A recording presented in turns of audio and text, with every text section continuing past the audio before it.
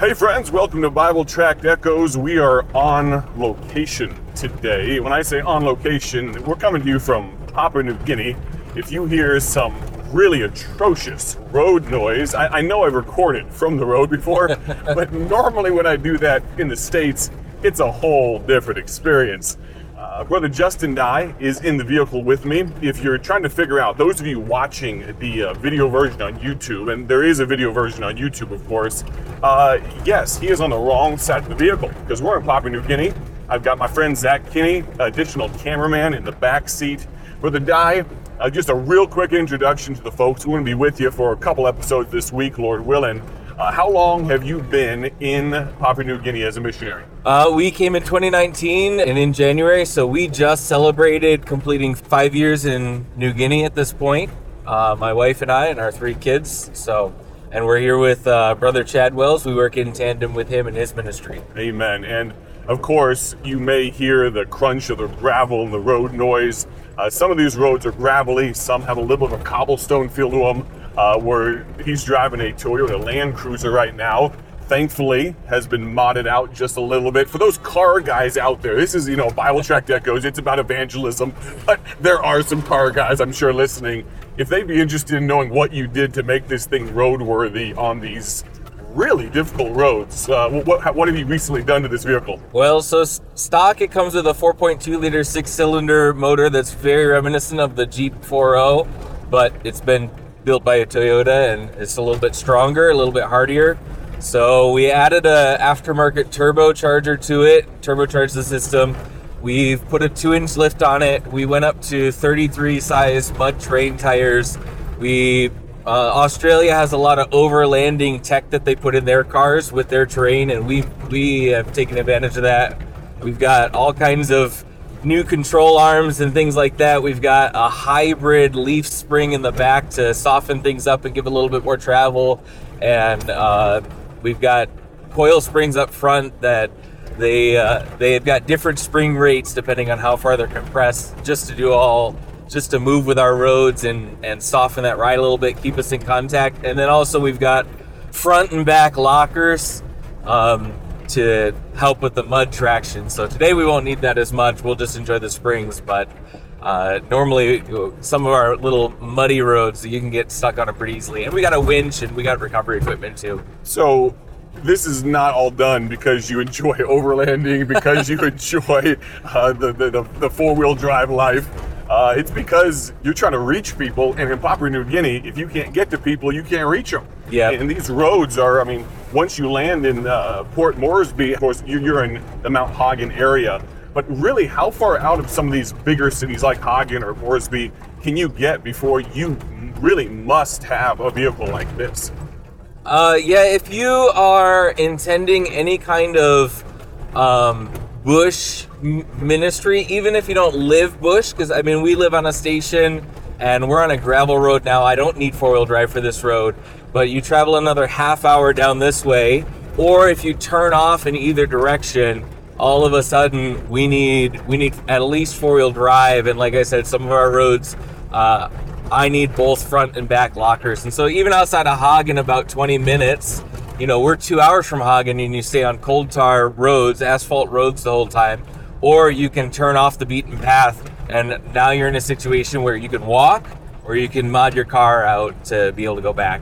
Of course, last week I had the opportunity to be in Australia, kind of in a very first world atmosphere, doing a camp. And of course, we saw great results there, Brother Justin. But this week, we've had the opportunity to be a part of a camp as well. And honestly, during your 5-year tenure, and even during Chad Wells, 15 years as a married man and a missionary up here in country or thereabouts, one of the best camps that you folks have had in recent memory, right? Yep. Yeah, definitely. As far as a 3 or 4 day youth camp is concerned, from my tenure here, this is the best salvation response we've gotten. And as far as, the ratio of how many get saved to the ratio of how many people are there, Chad's put on some bigger camps in times past, and we intend to do that going forward too, if God allows. But this was one of those Really great response to the Lord and His leading, and a lot of kids got saved. I think we had 53 at final count.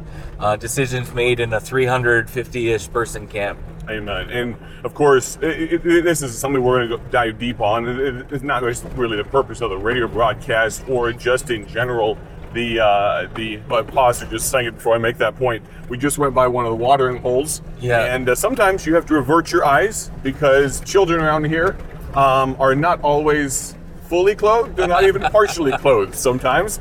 And so that is life in Papua New Guinea sometimes.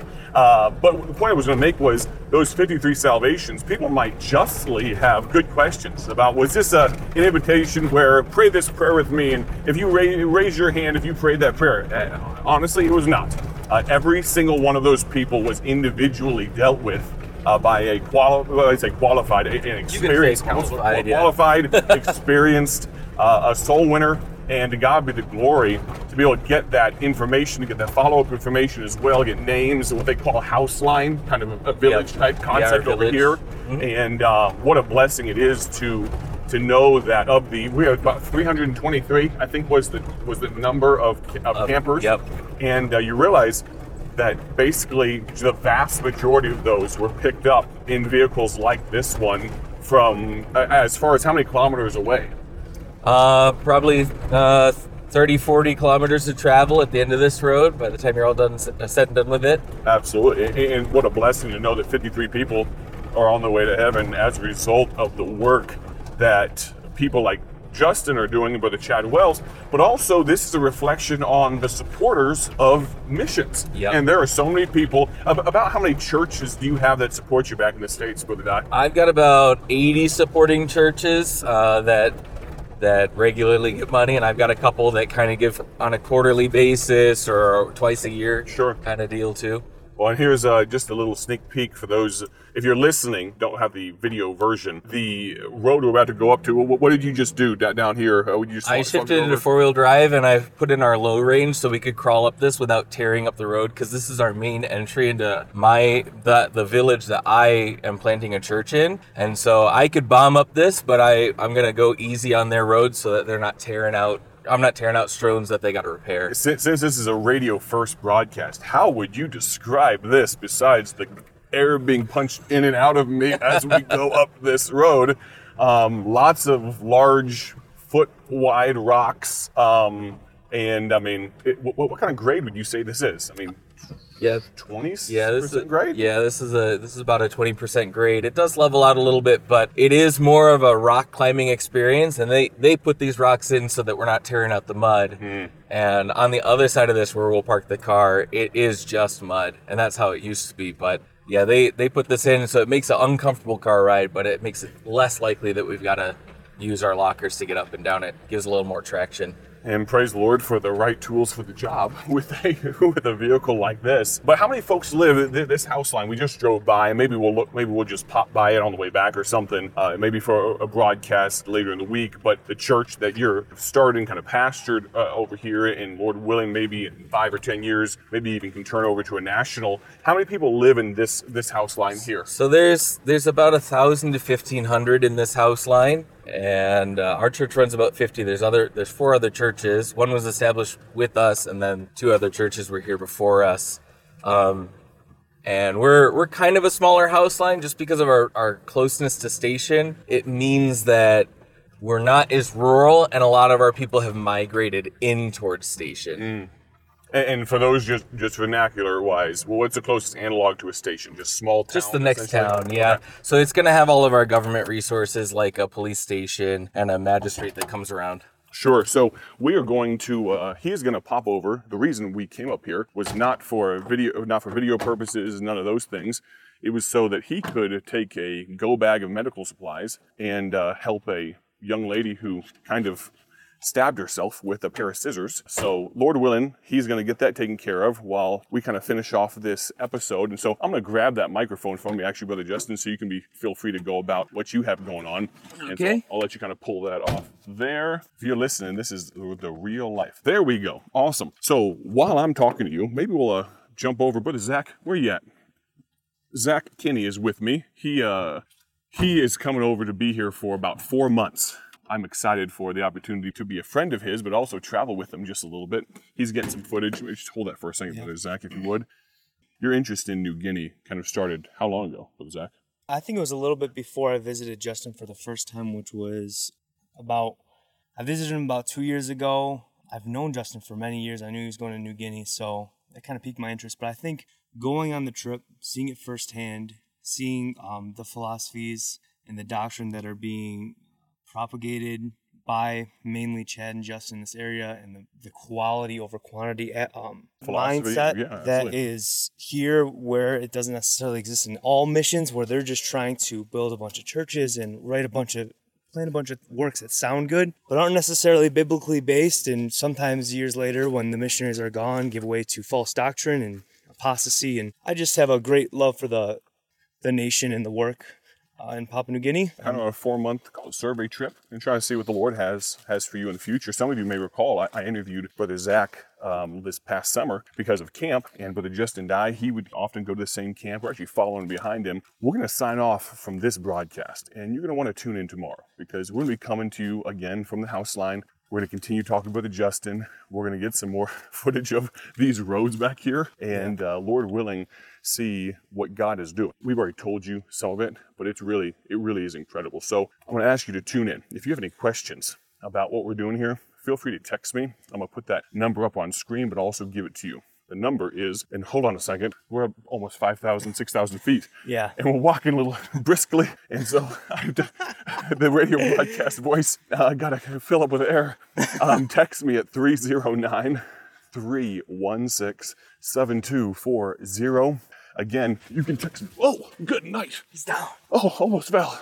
Yeah, so they told me to bring boots. I didn't have any boots with me. This is about as real as it gets, folks. It wasn't even that bad. I put my foot in the wrong spot. So you're looking up at a camera? Brother Justin's looking up there and laughing at us. We gotta go. We got some work to do. He's really sympathetic. If you'd like to get more updates about things like this while I watch where I put my feet, text the word travel to that phone number I just gave you, 309-316-7240. It's a good thing this broadcast is coming to an end because I'm going to need to double over and breathe for a little while. I was in Kenya at a Mile High in December, did pretty well, but I didn't record a lot of broadcasts on the move, Brother Zach, so we're figuring it out. Brother Justin's up there, walking with one of the local young men. You can see villages all around. I would love for you to jump over to the YouTube version and see what we're seeing, but we'll do our best to describe it to you in subsequent broadcasts this week. Have a great day for His glory. I'm going to catch my breath. We'll talk to you soon. God bless. Thank you for joining us today for Bible Tract Echoes, a ministry of Bible Tracts Incorporated. If you would like to receive a free sample booklet of all of our tracts, you can contact us by calling 309-828-6888. That's 309-828-6888. Our mailing address is P.O. Box 130, Dwight, Illinois 60420. A faster way to contact us is to go to our website at BibleTractsInc.org. That's BibleTractsInc.org. There you will find more information about our ministry and details on how you can support Bible Tracts Incorporated. Thanks for listening, and may the Lord richly bless you as you serve Him.